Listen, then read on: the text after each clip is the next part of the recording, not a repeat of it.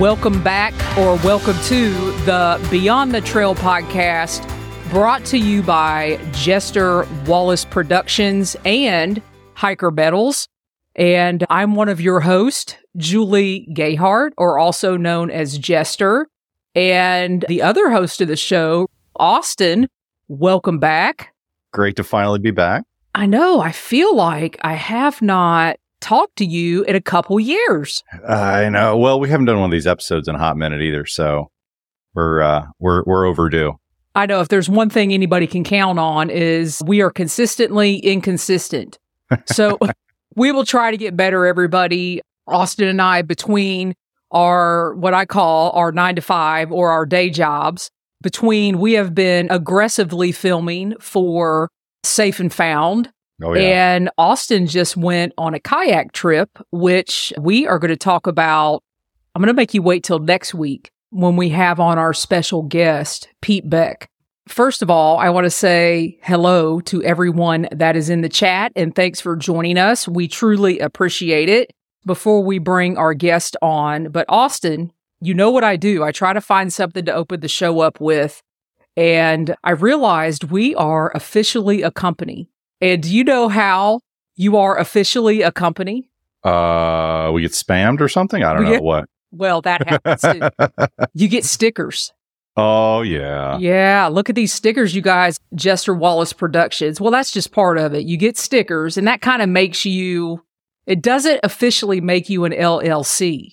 What makes you an LLC, do you know what makes you an LLC? A stack of paperwork. Well, that too. I'm not good at this game, apparently. Business cards. Oh, look at those things.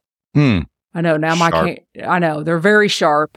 Typically, this is the point in our podcast where we actually talk about hiker metals and we flash a beautiful metal on the screen. But tonight, you guys... The man, the myth, the legend. How are y'all doing? We're good, Wim. What's up? This is great to see you. Thanks for having me on the show. Yeah. There's no better way to introduce you than besides your metal. You know what my trail name is, right? No. It's the Metal Man. Perfect. Yeah, it has nothing to do with my capabilities, just with the darn metals. So what we want to do is, we've been talking about this metal and the intricacies of what it took to put together. It's better to hear it from you. Why don't you tell us what this metal's about, why it took you so long to design it, and what we're doing with it? So there was a lot of pressure with the design of this metal because you all came up with the idea, right? You had explained about the documentary and kind of wanted to associate a metal with it. And then how about the Smokies 900? And I had never heard of that specific accomplishment. So it required some digging and some research. And so, and it's funny, right? So if you see the metals, if you kind of compare them, and they've evolved over time. But with a new design, you start with a few elements, right? You start with, are the flags involved? In this case, there's 2, right? So that's a bonus. Then kind of looking at, is there a route involved? Well, the 900 miles as routes, that didn't really work out. But then you look at, okay, what can be on the foreground? And then you really have the picture. I look at a lot of pictures of online to see what would be a good reflection of what the metal is trying to reflect, right? So that turned out to be this, but it took me forever. I mean, so it was busy at that time as well, but so I can only really work on metals in the weekend. And it was really the map at the bottom that you see, right? So it has really, you don't really see it on the metal that you see now, but it has 6 different levels, right? So each level is, I took the map and then I kind of, on your iPad, you kind of, it's dot by dot, you kind of reproduce what's there to make that effect then. And it's really, when you see it, you can really see that there's so many levels. But that's what took it so long. And I have to say, anything that has to do with mostly forest is really hard to design, right? It's really hard to do anything with trees, because then at some point in time, they all start to look alike. So this with the map and then the altitude, it worked out really well, I have to say. And it was important because it was associated to y'all, and of course also with Nancy East and what she's doing with the WNC Wilderness Safety Fund. So 10% of our revenue goes back to organizations supporting trails. And in this case, it would be her organization. That does put a little extra pressure on it. If you really know specifically for what organization it is, you really want to make sure it's worth it and doesn't end up in the trash. So yeah, that's turned out. I don't think this one's going to end up in the trash.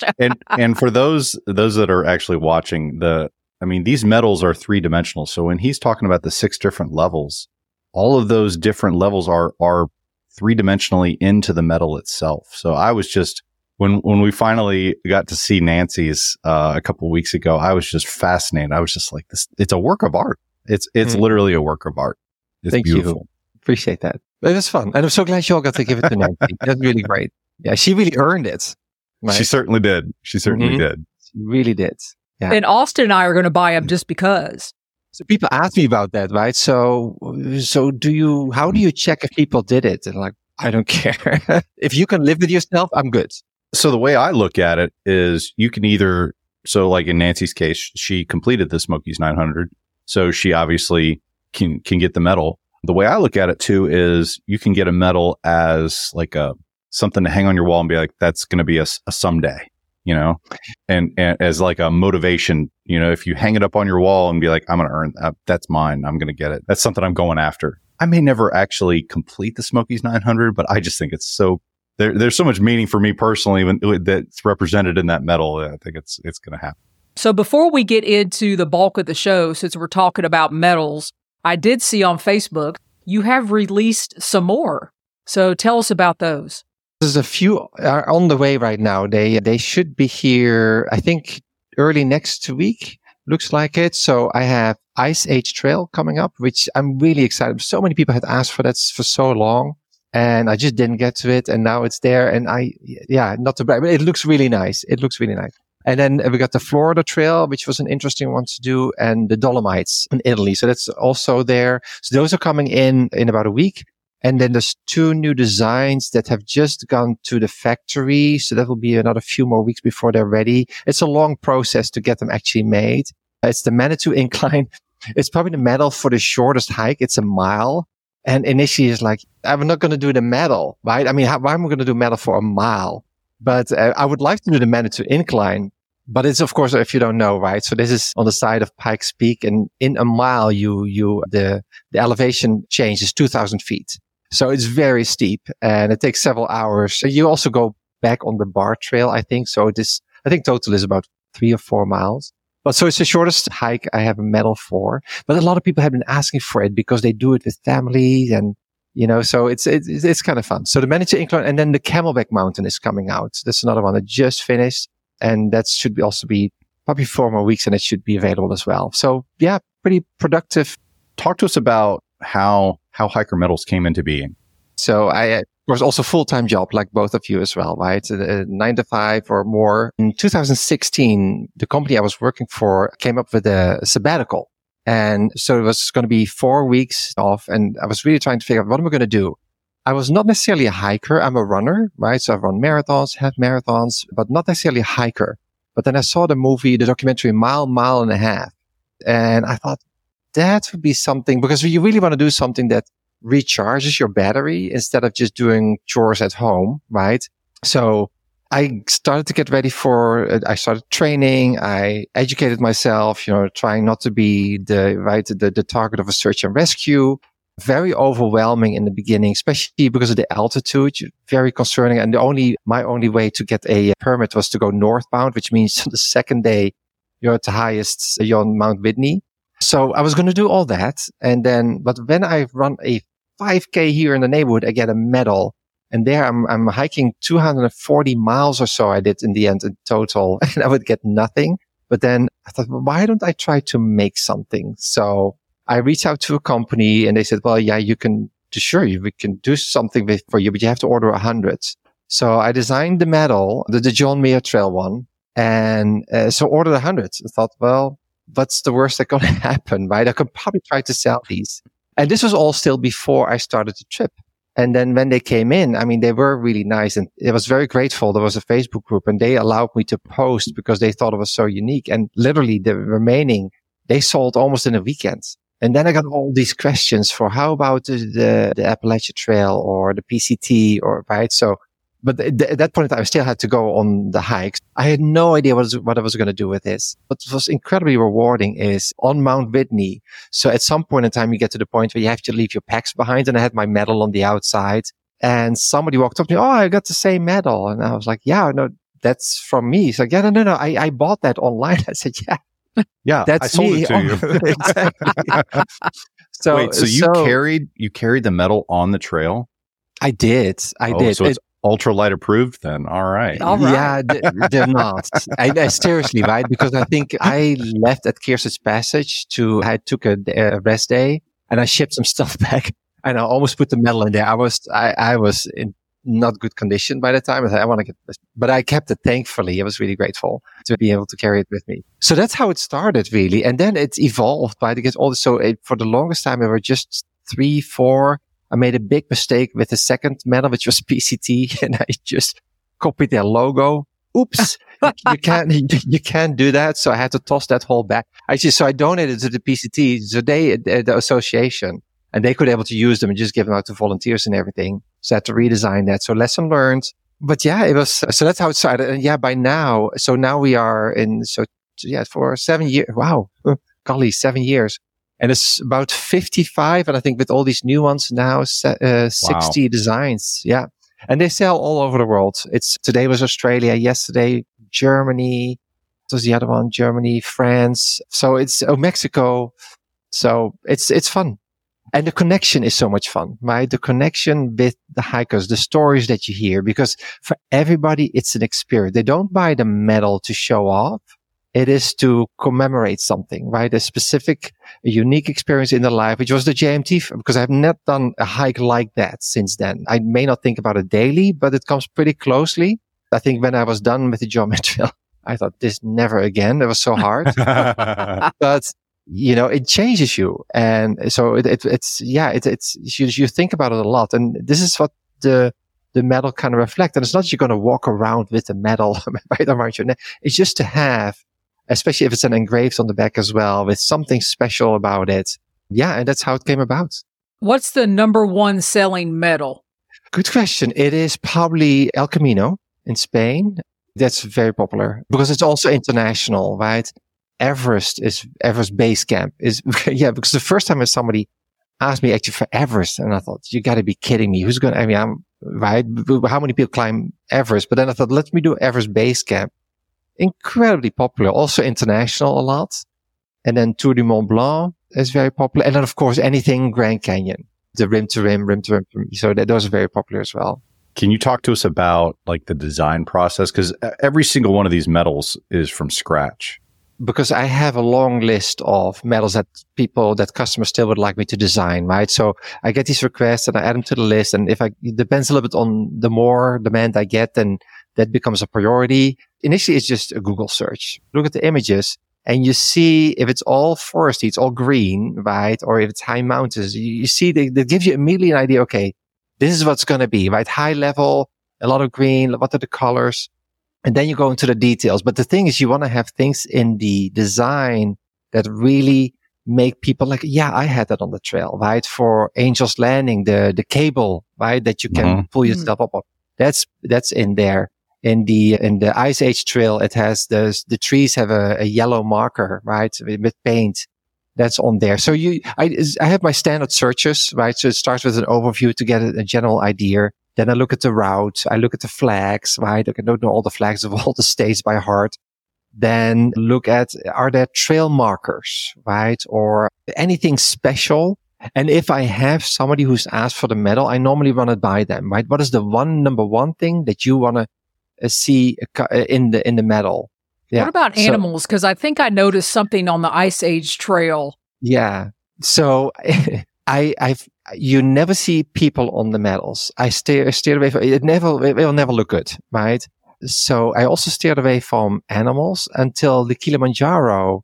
People had been asking about it. So I have a giraffe there, and I don't know what else I have. An elephant I have on there. But it's really hard to draw. But yeah, on the Ice Age trail has a mammoth. So I do animals now, but still I would not do people on there because a lot of you see hikers on there and I try to stay away from there. I try also to stay away from structures. I think the JMT is the exception. I do have a question because you mentioned that you draw these things on your iPad. Are you using a particular program? Because when I draw on an iPad, it looks worse than an Etch-a-Sketch. So are you utilizing a particular software?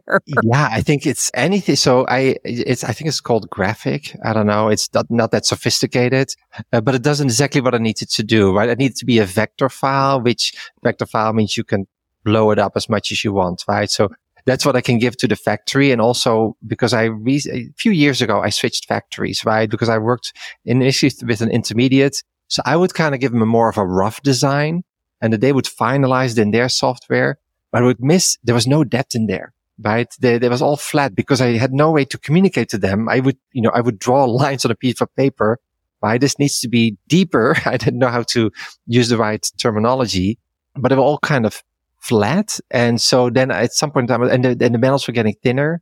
So then I went straight to the factory. And now with this software, I can specifically say, because everything has a different layer. And so this is it starts at it's at least 4 millimeters always, right? So that gives it the heavier weight, but sometimes a little thicker as well. I can indicate exactly where I want things, how thick I want things to be. So I do draw it roughly on a piece of paper first. And then I do use pictures and kind of to draw it then on the iPad. But often it's dot by dot. You blow it up so big and you can kind of trace it pixel by pixel almost to get it the way you want it to be.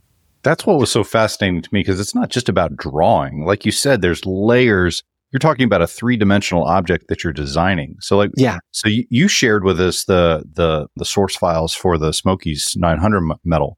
Mm-hmm. And it looked nothing like the metal itself because it was all color coded, but it was just fascinating to me that all of these different files, and when you stack them on top of each other, that's what creates the metal. It was so cool to me. I was geeked out on a little bit. Yeah, I know. So one of the cool things about what we're doing at specifically Jester Wallace Productions is we have a partnership with UWM and Hiker Metals. And our conversation here tonight could not be more than what we envisioned. We've really turned into friends. This has really turned into a partnership.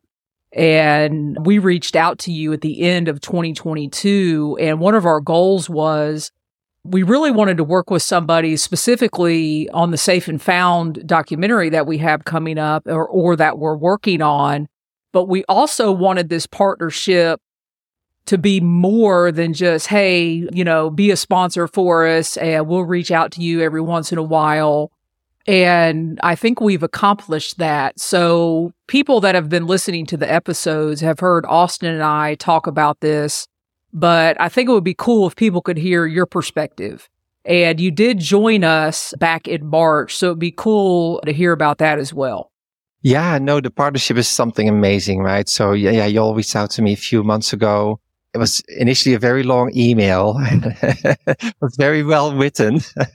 And then when we got on the call, it was the perfect timing, I think, right? So Hiker Metals is not a big business, right? It's doing well, but it's a side business. And I do wonder, where can it go next? This is not about making money. I have a job for that pays the bills. I also feel incredibly guilty, to be truly honest, because you ask, why are you giving money back to the organizations? And part of it is guilt, right? I can't believe people wouldn't pay money to me for something I designed.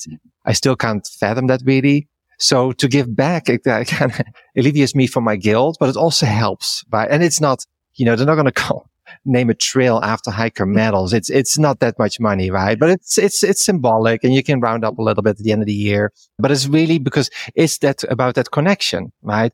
I'm not here to make money off of all these trails. It's about giving back, and people that buy the metals, I want them to feel good as well. Okay, that you buy it, but you're giving back, right, to the trail that you clearly care about. And almost all of the US trails, I think about 50% have dedicated beneficiaries, and others more generic. So, but when you reached out, I was to the point, what's next? And it was perfect timing. And I think I have no idea. And again, it kind of had to evolve, and it was not like a bullet list. This is what you're going to get, right? Or this is what we try to accomplish. I think it was the connection that we had, of course, with Jester, with you, Julie, and with Austin. And then just what you were trying to accomplish. And of course, the documentary, which I'm definitely very fascinated by and can't wait to see the end result. So the timing was just perfect. And it's been where y'all have been so great and so supportive. And again, it's not about the sales that this would generate. It's about the connection with y'all, with, your listeners. So the time was great. And I'm, grateful for this opportunity. And love being here and love the connection. Your family has grown as well with Nancy and the Haywood County Search and Rescue Team. And you had the opportunity, you and your wife flew up for the weekend from Texas and met us in Western North Carolina. Walk us through, your thought process on that. And you know what? Maybe Austin, set the stage on what that day was. Why did Wim meet us and what were we doing? So the idea started from our very first filming with Nancy and the crew the previous month. And we had sat down and talked with Mike, one of the team members. He's kind of the head honcho. I was like, I want to go out on a rescue mission. I want to film a rescue mission because I think it would be invaluable footage to try to tell the story of the search and rescue team. What better way than to tell it through an actual rescue? Mike very kindly said that I would not be going out on a rescue mission with a team. I was more than welcome to come to like the command post or something like that, but not out with the team for a myriad of different reasons. And I totally get those, but I had to ask. And so through that conversation, he mentioned that they were actually conducting a training event the following month, where the Haywood County Search and Rescue Team, along with the Carolina Mountain Club, we're doing kind of a joint thing where they're bringing in CMC folks to kind of supplement the search and rescue teams for these longer events, the 3+ day events. They're going to bring in these CMC folks and help with search and rescue. And so that was the premise for the event. And then the scenario is that Nancy was going to be the lost hiker out in the woods, and these teams were going to go out in the woods and try to find her. And so we threw it out there, and quite honestly, when I didn't, we put it out there, but I was like, he lives in Texas. There's no way he's going to be able to come. So we were actually overjoyed when you were like, yeah, I'll be out there. I was like, awesome. So tell us about, from your perspective, because we threw a bunch of stuff at you.